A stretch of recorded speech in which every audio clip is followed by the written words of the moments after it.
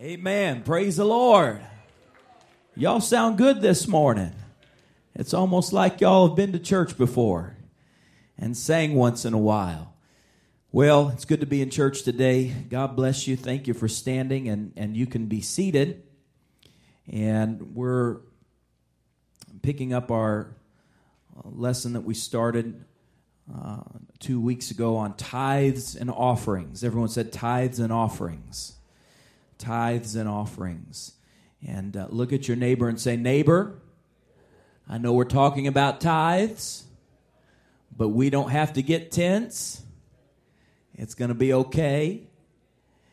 It's going to be all right. I saw this the other day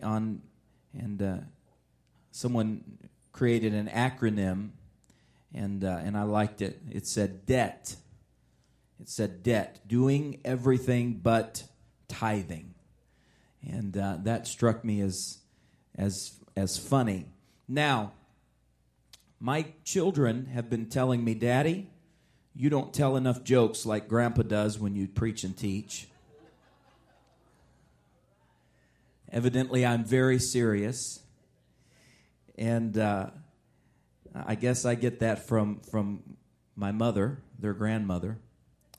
And so I'm making an effort. I'm just going to warn you. The reason I don't tell many jokes when I teach and preach is because I'm not very funny.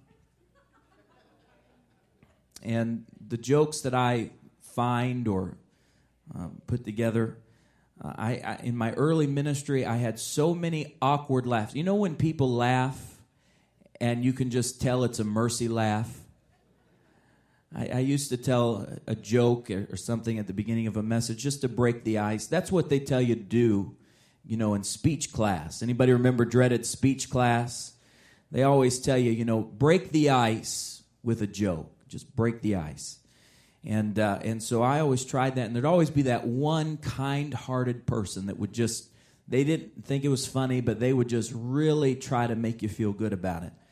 And they'd laugh with you. And so I quit doing it. I just gave up, I guess. But I did read an interesting story, but I need you to promise me in advance that you'll give me a mercy laugh. And just be convincing for my kids' sake, because they want me to tell more jokes. So I was reading a story, and see, you can tell I'm already not funny. But I was reading a story about an elderly man who was a spendthrift. He was a tightwad, they used to say. And he spent his entire life, every time he'd get a paycheck, he would cash his check, and he would take $20 from that check and he'd stick it underneath his mattress. And he did that his entire life, and he had a lot of money underneath that bed. In fact, it got so much that he filled up under the mattress, and he had to start putting it under the bed, and he had quite a bit of money saved up under there, and he was dying, and he looked at his wife in his final moments, and he said, "Sweetheart, I need you to promise me something." Y'all getting your fake laugh ready? He said, "I need you to promise me something." He said, "When I die, I want you to take all of this money, and I want you to put it in my casket and bury it with me." And she said, "Okay, I'll do that, sweetheart." And so when the day came and it was time to close the casket, she wrote a check, put it in the casket, and took all the money and put it in the bank. That was good. That was good. I'm almost convinced. But the point of that story, I don't know if that's a true story. It's probably not. It's probably an old wives' tale. But the point of that story is you can't take it with you when you go. Amen? You can't take it with you when you go. T.S. Eliot, the great evangelical missionary, he said, "He is no fool to give what he cannot keep, to gain what he cannot lose." Jesus said, don't store up your treasure in this world where rust and moths and all of the elements will corrode it, but store up your treasure where? In heaven. In heaven. And so we do that. That's the Christian mindset, that we're not storing up for this world, but we're storing up our treasures in heaven, because where your treasure is, that's where your heart is. And so one of the great principles of giving, whether it's tithes or offerings, is that it reveals where our heart is. What we give to reveals what we love. What we give to reveals what we care about. I did a quick search late last night, just more out of curiosity than anything, and because I knew I was going to be talking about this morning. And I just typed in Google. I typed in, what do Americans spend their money on? What do Americans spend their money on? Because that scripture was ringing in my head that where your treasure is, that's where your heart is. And so you can tell a lot about a culture. You can tell a lot about people based on what they spend their money on. What you spend your money on does not lie. And it was all the usual things that you would expect. Americans spend about 33% to 40% on their housing, on their homes. They spend about 18% of their income on transportation. That goes way beyond gas. A very small portion of that is gas and maintenance. It's their cars. In other words, most Americans are mortgaged to the hilt when it comes to their houses and to their cars. So they're just buried in debt underneath the weight of their houses and their cars. You know, a lot of people will have 2 or 3 cars and have very high debt on those things, and they spend a lifetime paying that off, and they can't afford to do much else. But then what struck me more than anything was, out of all of those percentages, if you take all Americans and you average it out, they spend about 1% giving to the church. If you average all Americans out, the average American gives about 1%. Now, of course, that's an average, so some people give a lot more than that. Some people don't give any at all, so it averages out to about 1%. That's a very small percentage. And it tells a lot about how far we've drifted from godly things in America, doesn't it? And what struck me about that, several things were leaped out at me when I was reading those statistics. And I know we glaze over when we talk statistics, but if you add up what Americans spend on movies, going to the theater, going to restaurants, on tobacco, on alcohol, and on sporting activities, Americans spend very nearly 20% of their income on those things. Very nearly 20%. And you put that piece of the pie, you know what I'm talking about, those pie charts? You take that piece of the pie and you put it next to what we give to religious things. And I'm not talking about us. I know that we're the exception in this room. But it tells us that our treasure is not with God. That's what it tells us. It's very startling. And you wouldn't think that would be the case, because if you were to listen to the pundits, if you were to listen to the critics of the church, if you were to listen to the critics of religion and people who would like to do away with religious institutions and things of that nature, you would think that the church is, just wealthy, and that Americans are just giving to the church, and the church has more money than they know what to do with. In reality, people are putting more money into the lotteries than they are into the church. That ought to be startling, shouldn't it? That ought to startle us. And so it isn't that we don't have income. It isn't that we don't necessarily have it to give to God. It's that we don't. And when I say us, I don't mean us in this room, but I mean as a culture. It's not that we don't have it. It's just that we don't prioritize God. And also, let me just say this for the record, and I'm glad I told a joke, so maybe we're loose a little bit. Smile real big. Look at your neighbor and smile. I know people. I don't know any rich pastors, and I know the television evangelists give preachers a bad name, and some of those guys have their jets and all those things, and we're often critical of those things. And I don't believe in fleecing. I don't believe I don't believe that anyone should ever go into the ministry seeking to get rich or wealthy. That's not a proper motivation to get into the ministry. And my experience is that most godly men give sacrificially themselves, and that many godly men are good stewards of God's finances. And in fact, most of them are struggling to get by themselves. And yet, even at that, I find that many, even Christians, are incredibly critical if a minister is even just comfortable. Even if they're just making it, they're critical of it. And yet, that wouldn't bother me so badly, except we have people like Tom Cruise, who makes $33 million a movie and no one bats an eye. Now, I'm not saying preachers need to make $33 million. Don't get me wrong. I'm not advocating that at all. But what I am saying is we have our priorities messed up. Sports stars, actors, rap musicians, country music stars, they can live in $300 million homes and nobody cares. But if a preacher has a car that starts every morning, some people have a problem with it. That ought to bother us. That ought to bother us. It really should. It really should.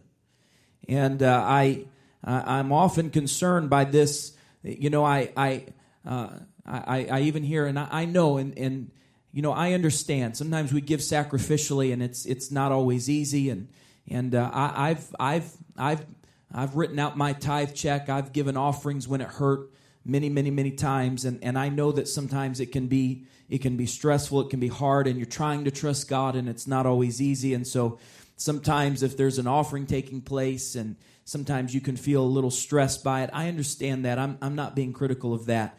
But I am concerned when we have a culture that thinks that the church has no right to ever ask for any kind of offering for any kind of spiritual endeavor. And yet Kanye West can get on Twitter and ask Mark Zuckerberg for $53 million, and his fans think it's great. No problem with it at all. No problem at all. In fact, they love him the more for it. And yet, if we ask for an offering to send to a missionary, there's people that become so enraged that they, not at this church. I'm not talking this church. This is a wonderful, godly, giving church. I'm talking about America as a whole. I'm talking about Christendom as a whole. And we need to be very careful that we don't create a mentality where we are spiteful towards spiritual things, and yet we are in love with carnal things. So much so that we're excited when they build a $500 million football stadium. But if someone even tries to get a new roof on a church building, we're upset. It's an issue of priorities. Can I get an amen? It's an issue of priorities. Now, I want to do a quick review of the Old Testament. Now, last time that we reviewed this, we were looking at tithes and offerings from the perspective of the Old Testament, and we were doing kind of a systematic theological view of tithes and how it began, its genesis in the Bible, and we're working our way into the New Testament. We won't get into the New Testament today, but I had so much feedback from the podcast. We put this up on the podcast, and instantly it had about 15,000 downloads, and we were just getting email after email, because whenever you talk about giving, it's always highly controversial. And so I wanted to just clarify a few things in our review today. And any of the scriptures that I referred to, you can go back at apptabupc.com, click on the media, listen to the download, and even the slides are there. So all of the scriptures that I used last time are laid out in great detail there. But I'm going to give us a quick review. Everybody put your seatbelt on. You with me? We're going to review right now. Number one, the biblical definition of the word tithe means 10%. Everyone said 10%. It's 10% of our income. And so we must return 10% of our entire, everyone said entire, our entire income to God. Number three, tithing is a provision for the ministry. Everyone said the ministry. It was set aside for the Levites, for them specifically, for their livelihood, for their well-being. It was not set aside for the Levites to take the 10% and then use it to care for the building. It was for them. The offerings, everyone said offerings. Offerings are for church properties and operations. And so in the Old Testament, The tithe was for the ministry, and offerings were for the tabernacle and for the day-to-day operations of the tabernacle. Now, I can just tell you, this is a little inside baseball here, I don't know of any churches, and I mean any, that operate that way. I don't know of any church that functions off of offerings with their building and all of the expenses of a building and functions that way. In every church that I have ever been acquainted with, the operation of the church was provided for primarily out of the tithe, out of the 10%. And most of the time in a church, the offerings are very, very small compared to the tithing. That really wasn't the way God intended for it to be. The tithe was set aside for the ministry, and then the offerings were to cover the operations of the day-to-day activities of the temple. So the tithe is a set amount. So God, when it came to the ministry, God said there's a set amount. It's 10%, no more, no less. That's what it has. That's what it is. But offerings have no cap. Everyone said none. In other words, you can give as much or as little as you'd like to give in offerings. The idea, though, is that God didn't put a legal parameter there. The idea was God was giving us an opportunity to be generous above and beyond. And so it wasn't really God's design for us to be stingy. It was God's design for us to just have no limit to our generosity. And so there's no legal parameter there. And so tithes and offerings are to be given freely. Everyone said freely. And God, by the way, and we'll talk, when you get into the New Testament, you dig deeper into this concept here. But I'm just going to jump ahead and tell us this right now. God cares as much about how we give as what we give. In other words, God not only, in the Old Testament, God just said give. It's a rule, it's a law. In the New Testament, God said, not only must you give, but you must give cheerfully. And so God said it's a matter of the heart. It's not just a matter of being legalistic and being obedient, but I want you to have the right attitude when you give. So have you ever had someone give you something and you could tell they just hated you for it? That doesn't feel good, does it? Someone gives you a gift and, I sold everything I own so I could give you this loaf of bread, That doesn't make you feel good. You want to give it back to him. God doesn't want us to come and give our offerings with a hateful spirit. God wants us to give out of gratitude. Everyone said gratitude. And faith and concern for spiritual things. So when we give of our tithes and offerings, it's an expression of our concern for spiritual things. In other words, you're telling the world, you're telling God, but you're also testifying to the world that you care about spiritual things. Whenever someone buys a jersey, where I grew up, it was the Chicago Bears and the Chicago Bulls. The Bulls won. Michael Jordan was king at the time, and they were winning everything. All we did was win, and you were proud to be from Chicago growing up, and I mean there was Chicago Bull fever everywhere, and people would go. And they would buy the Michael Jordan jersey with the number 23 on the back, and they'd spend $275 for those things. And they'd get the Air Jordan tennis shoes. I wanted them so bad. My parents said, no, no, no, no. But I wanted Air Jordan tennis shoes, but they were $370. And people would buy them. One of my friends had 3 pairs of them in 3 different colors, and he wouldn't even wear them. He just put them on a shelf and looked at them. You know what they were doing? They were expressing their concern for their team. They were supporting. It was an expression of support. It was I'm gonna put my money where my mouth is. I'm gonna support this not only with my energy. I'm gonna support this not only with my enthusiasm, but I'm gonna support it with my money. And there were people when they decided to build a new stadium. They came and said, "Listen, if we're going to build this stadium, the city's going to subsidize it. It's going to bring a lot of jobs. It brings a lot of tourism. It does a lot of good for the city. And so if we're going to do this thing, we're going to have to raise your taxes 11%. And they gave the people a chance. They said, listen, you can vote on this. If you want a new stadium, come in here and you can vote and say, yeah, go ahead, raise my taxes 11%. And if they said no, you just wouldn't get a new stadium. People overwhelmingly voted, yeah, go ahead, raise my taxes 11% so we can get a new stadium. You know what they were doing? They were saying, I'm concerned about this thing. I care about this thing. Listen, if we can do that about sporting activities, certainly when it comes to the kingdom of God, where eternal souls hang in the balance, there ought to be something that says, yes, yes, yes, I care. I care. And I do it as an expression of gratitude and faith. Abraham and Jacob, number 7, were the first recorded. Everyone said the first. Abraham, who was still Abram at the time, was the first recorded in the Bible to give tithes. He did so to Melchizedek, who was a king and a priest. They did so before the law. And by the way, if you missed Pastor French's lesson on Hebrews last Wednesday night, where he talked about Melchizedek, you need to go to the podcast and listen to that, because that's not milk, that's meat. How many want to get some meat once in a while? And get off the bottle every once in a while and get the meat of the word. And that's good stuff. It's very important that he tithed to Melchizedek, and because they did so, both Abraham and Jacob, and then, as we'll look at in a moment, Levi tithed to Abraham.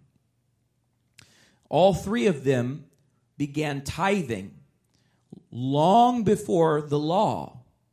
Everyone said the law. Long before Moses, long before the Ten Commandments, long before the Levitical priesthood and all of those things, they began the institution of tithing. And so tithing is a recognition that everything, everyone said everything belongs to God, and we are managers of what God has already given to us. And so the Christian mindset, as we talked about last time, is that everything, everyone said everything again, because I know we hesitate when we say that, because we think we earned it, we think it's ours, but in reality, everything belongs to God, and we're managers of those things. So if you have a house, God has entrusted you with that house, and you're a manager of it. If you have a car, and I hope you have one, I hope you have a nice one, but that car is God's, and you're a steward of that. Whatever it is, if you have finances, you're a steward of those things. And by the way, if God, many times God is observing us to see if we'll be faithful, because if we'll be faithful, God will say, okay, that's a good manager, I can trust him with more. That's a good steward, I can give him more because I can trust him with what I give him. Number 9, God considers the withholding of tithes to be the equivalent of robbery. Everyone said robbery. God is very serious about it. Number 10, and this one's important, ministers, everyone said ministers, are required to tithe on the tithes they receive. And so I've had many young ministers ask me that, but ministers and preachers and pastors and evangelists and missionaries, all of us, we're not exempt from tithing. And a lot of people wonder about that. They think, well, you don't have to tithe. And I say, no, absolutely not. Ministers absolutely are required to tithe. We tithe of the tithe. And so we literally tithe back in to the kingdom of God. That's very, very important. And I've never known a ministry to be blessed that was not a giving ministry. I've never known a minister to be blessed who was not a giving minister. And number 11, God has always considered spiritual things to be worthy of full time. Everyone said full time attention. Spiritual things are not a hobby. They're not part-time. They're not frivolous. They're not side jobs. Spiritual things are worthy of full-time attention. Number 12, Israelites gave an average minimum of 23% a year in tithes and offerings. So their average in the Old Testament was about 23% a year if you combine their tithes. And that gets a little confusing, and we talked about it last time, but they actually gave 3 separate tithes on different occasions, and then they brought in special offerings. But on average, it was about 23%, sometimes more, sometimes a little less, but that's what it averaged out to. Number 13, among other things, the principle of first fruits. Everyone said first fruits. Anybody familiar with first fruits? The principle of giving God the first fruit, or in other words, the first of the harvest, the first that we received, teaches us that we should give God what we owe Him before we give the bank what we owe them. And that's kind of a modern equivalency there. But we should always give God what we owe Him before we get others what we owe them. In other words, we don't spend all of our money and then give God the leftovers. Or we could say it this way, we don't spend all of our money and then say, sorry, God, I'm out this time. That's not the will of God.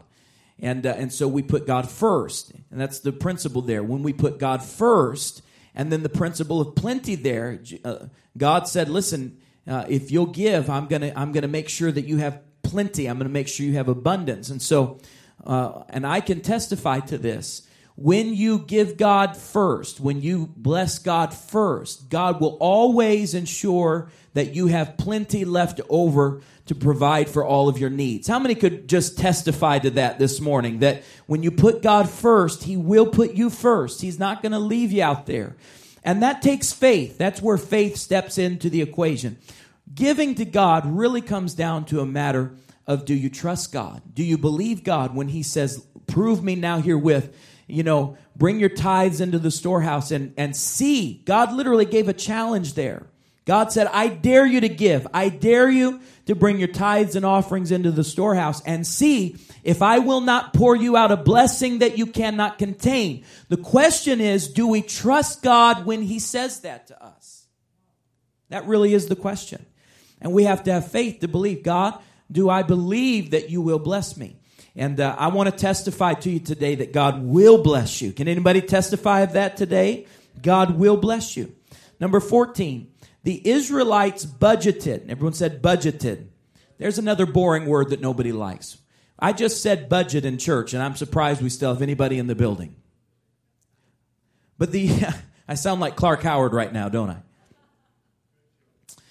But the Israelites budgeted giving to God into their lifestyle. That's very important, because some people want to live their lifestyle and then see if there's anything left over for God. But if you don't budget God into your lifestyle, you can't expect God to budget you into His kingdom. All right, I'm glad I told a joke because we just got real tight. Do I need another joke? I need my joke. I need Julia's joke book right now, just a real quick one. What's red, white, and blue and green all over? I have no idea. I literally don't know. That's what my kids do to me all day long. They're trying to make up jokes as they go, and so they tell me little things, and then they try to make something fit, and then they can't make it work. And so the Israelites budgeted God into their lifestyle. If you generate your lifestyle in such a way where there's no room for God in your budget, then you need to rethink your lifestyle. And by the way, when you budget God into your lifestyle, God will increase your lifestyle. I believe that. God will enlarge your borders. God will enlarge your territories. When you budget God in, God will begin to bless you and your budget will grow. How many want your budget to grow? Now, I'm not preaching name it, claim it, blab it, grab it. This is not a prosperity doctrine that I'm teaching here, but I'm just telling you what God said. God said, prove me now and see if I will not pour you out a blessing that you cannot contain. So in other words, if you prioritize God, God will prioritize you. Number 15, God literally challenges us to give sacrificially. Everyone said sacrificially, so that He can prove Himself faithful in His ability to bless us beyond what we can contain. So if we don't give God the opportunity to prove Himself, in other words, if we're trusting in our own devices, if you never give sacrificially, you'll never give God an opportunity to prove that He's faithful because you're trusting in yourself. You're trusting in your job. You're trusting in your own ability. You're trusting in the stock market. And by the way, if you're trusting in the stock market, I want you to know that God is a better bargain. Yes, He is. Yes, He is. God is a better bargain. Number 16, God blesses people who are committed to faithfully blessing God with their tithes and offerings. All right, let's go to Haggai chapter 2 and verse number 8. And I'm running out of time. God said, "The silver is mine and the gold is mine, saith the Lord of hosts." So this may be the last thing I can get to, but I want to address the question of, is tithing for the New Testament church? Because there's a lot of people, of course. How many know that it's human nature? We want to shape our theology to agree with what we want things to be. Did you know that's our human nature? So I've known guys who wanted to cheat on their wife, so they had to rewrite the whole Bible so that they would be okay with cheating on their wife. I've known guys who they wanted to abandon their children, so they had to rewrite the whole Bible so that they could justify abandoning their children. And we have it happening in almost every area of theology, and it's certainly happening in tithing. So there's a lot of people, they don't want to pay tithes, so they rewrite the Bible to justify not paying their tithes. It's been happening. It's been happening since the days of the Pharisees. It's been happening for a long, long time. It's not new. It's been going on for a long, long time. But we do need to answer the question for those who are genuinely asking. And some people do genuinely ask without a motive. Some people have an impure motive, and I'm not really addressing them. But for people who genuinely are asking the question, we need to look at this. Is tithing for the New Testament as well as the Old Testament, or did it cease with the New Testament? All right, so let's look very quickly. Since tithing was practiced before, everyone said before, the Mosaic Law, and by all nations in the history of the world, it is a part of the natural law. Everyone said natural law, or what we sometimes call in theology a universal law, typically based upon its ancient practice. Now,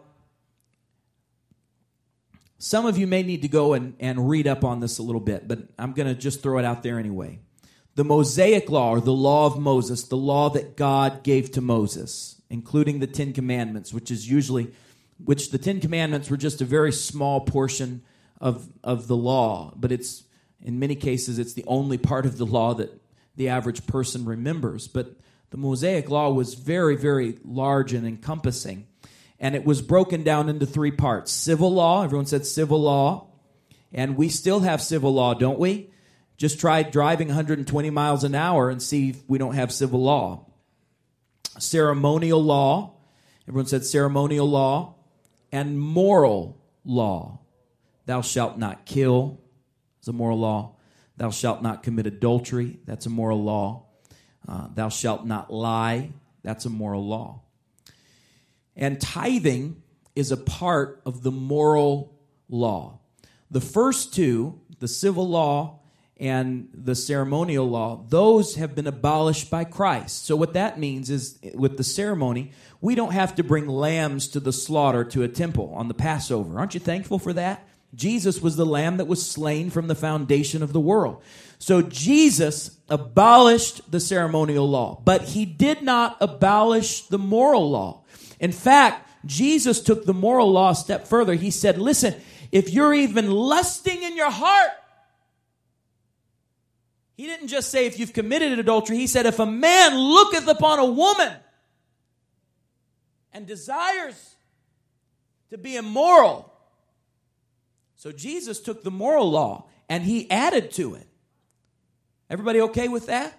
He really did. He said, listen, you be careful. You've got to be careful with those things. And so the moral law is still very much in effect. And tithing and offerings are a part of God's moral law because they predate the Mosaic law. It goes long before the laws that God gave to Moses. And so for those who would argue that tithing is an Old Testament law and therefore abolished, they're wrong on two levels. Number one, and I'm reiterating here, tithing eventually fell under the moral law and the moral law is still very much in effect. 2, tithing was practiced by Abraham, Jacob, and Levi long before Moses was ever born.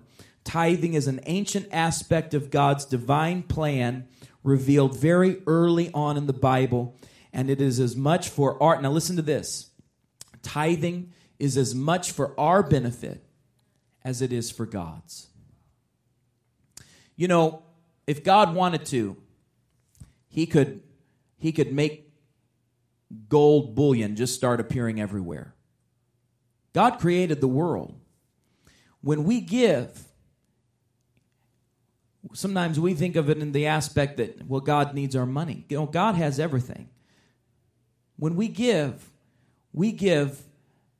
out of obedience to God, and it invites His blessings into our lives. And so it's as much for us as it is for God. But God has chosen to give us the opportunity to be vessels that He can use. And by the way, it's an honor to be used of God. I know a lot of people, they like to get up and sing, and they think it's an honor to be used of God. But in everything that we do, if I'm giving, it's an honor that I can be used of God. If I'm raising my hands, it's an honor that I can do that in the presence of God. In the Old Testament, they couldn't even enter into His presence and feel His touch without going through all kinds of things. But I'm glad today for the privilege that we can step into God's presence boldly, lifting up holy hands without wrath or doubting. I'm glad that we can feel the power of the Holy Ghost. I'm glad that we can fall down on our knees in His presence and cry out to Jesus, because He is the mediator between God and man. And we can lift up our voice. We don't have to go through a high priest. We don't have to go through the machinations. But we can step into His presence and He responds to us. If you're sick in your body, He can heal you today. If you need deliverance, He can heal you today. Whatever you have need of, He's right here. He's right here, and it's an honor, and it's a privilege to be in His presence, and it's a privilege to give to God. Let's stand and let's bow our heads. Lord, in the name of Jesus, I thank You, Lord, for this precious people. And God, I realize that I'm preaching to a giving church.